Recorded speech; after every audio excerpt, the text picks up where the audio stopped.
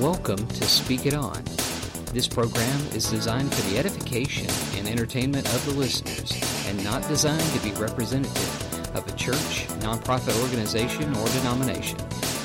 Opinions expressed are solely those of the host. Hey, welcome back. And as always, thanks for listening. Let's reinvent church. Now, you may be wondering, what? Reinvent church? What are you talking about? I don't mean reinvent church as in, hey, let's change church away from what it was. I mean, let's go back. And let's get real about what we're doing in church. Number one, why do you go to church? Now, some people are like, well, I don't go to church. I don't have to go to church. I watch church on TV. Not TV. I can watch it on the internet.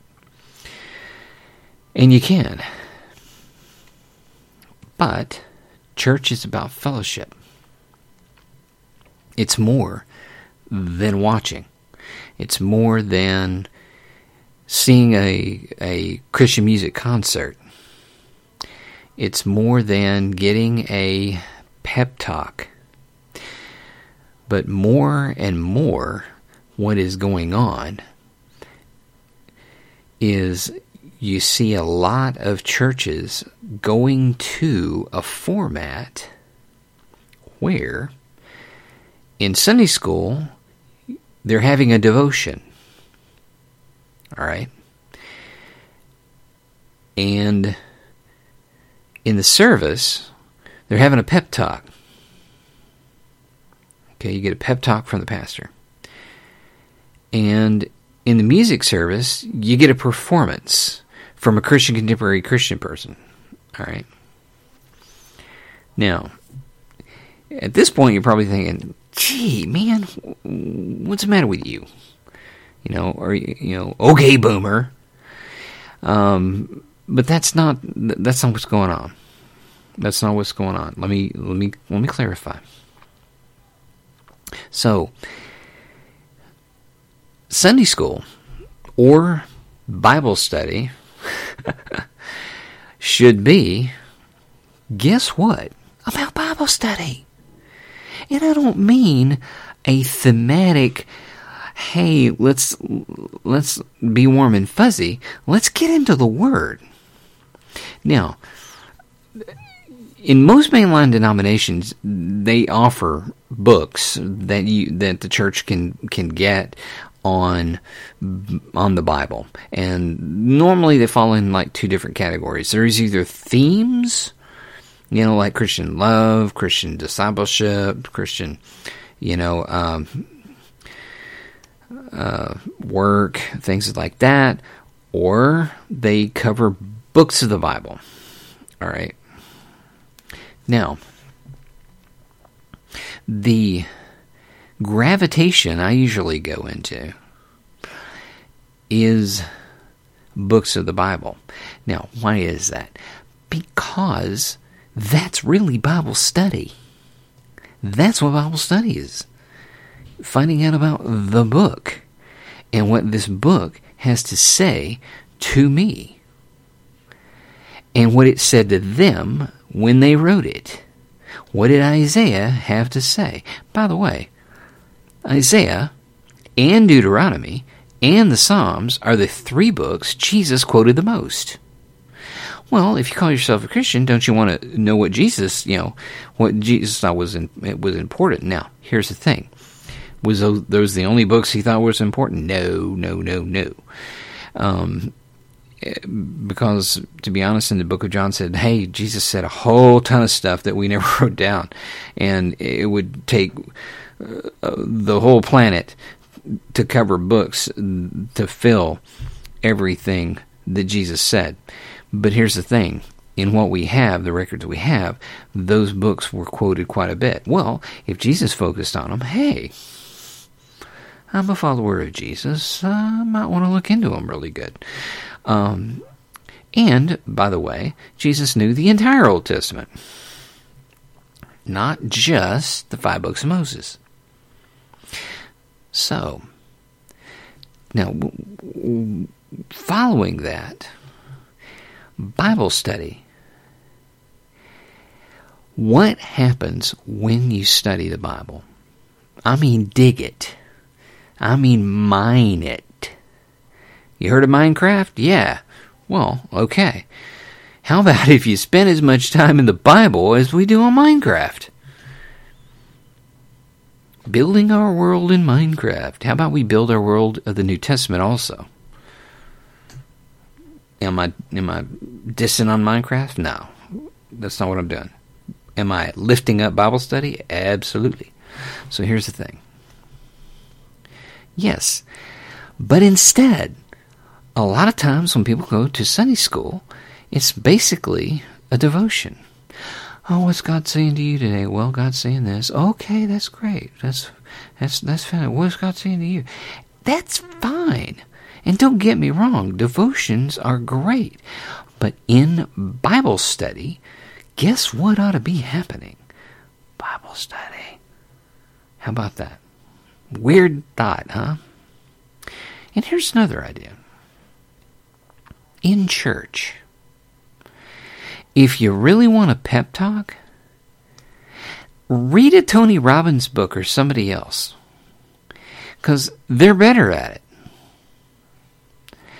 That's not to say that the preachers that do pep talks don't have worth. I think having a Christian pep talk is good. It can be good. Steady diet of it, not good. Why is that? Because that's like eating icing every day. You have to get real food every now and then. And pep talks are not going to...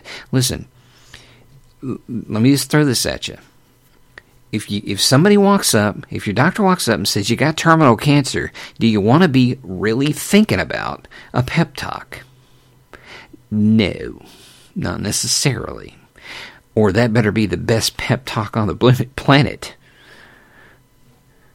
If you got a situation where your spouse tells you, "Oh, I want a divorce," do you want to be leaning on a pep talk in order to get past that? The answer is, in my experience, no. You need meat and you need the word. You need a pastor that has the guts to give you stuff that is going to challenge you. If you don't have challenge, you don't get stronger. That's like going into a gym and looking at the weights and expecting to get stronger. Doesn't happen. You got to put your hands on the weights. You got to lift the weights up. You got to go through some discomfort to get stronger. In church, the pastor has to tell you stuff that God wants you to know about yourself that doesn't feel good. But you have to. But if you don't know what the problem is, you can't fix it. You can't improve it. That's what a pastor is supposed to be doing. And a pep talk doesn't normally include all that stuff. A pep talk is basically 100% fluff. And believe me, fluff can be great. But again, you don't want to be leaning on fluff when something really, really crazy happens to you. There's that. Now, let's talk about the church music thing. And this is just a personal observation, all right? And I led church music for 20 years. I did both. I did the old school and the new school. I did them both. At least at the new school at that time was, piano and keyboard, and guitar.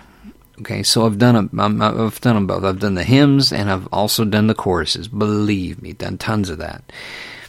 Now, it's even beyond that now. According to a friend of mine, they don't even do that anymore. You're probably looking at an iPad playing GarageBand.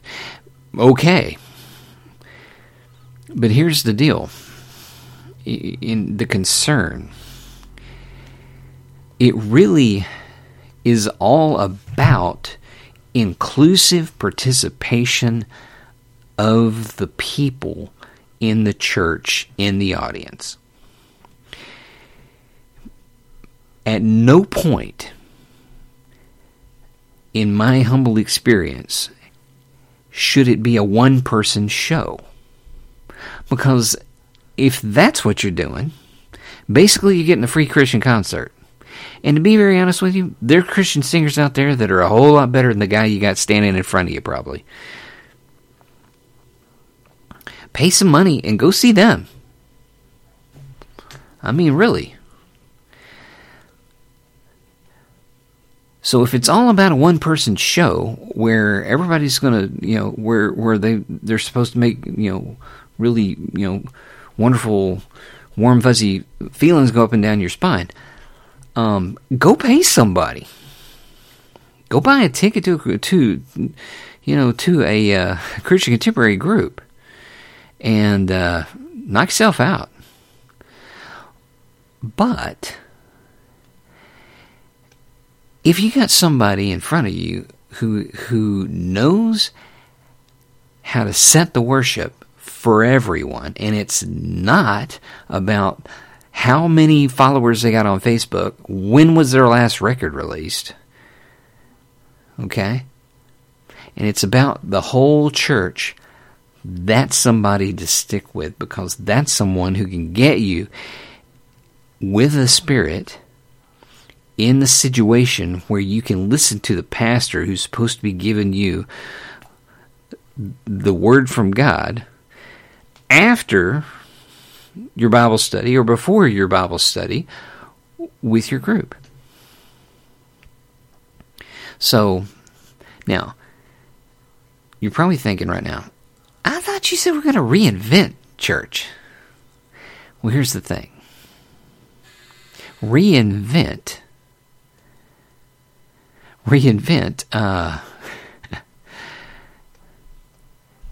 can be just going back to the way it should be.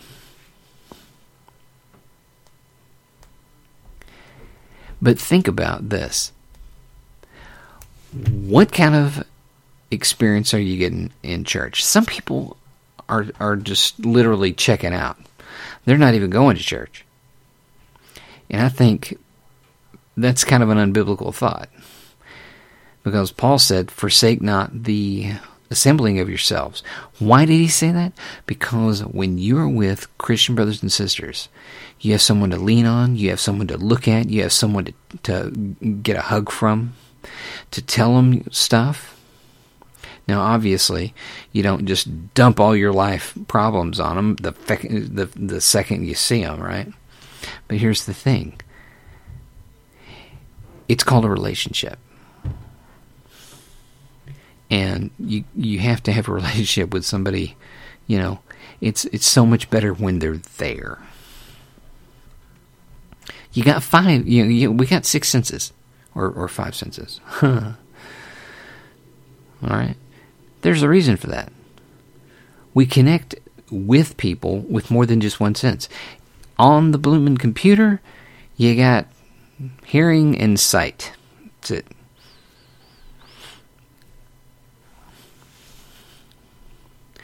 So,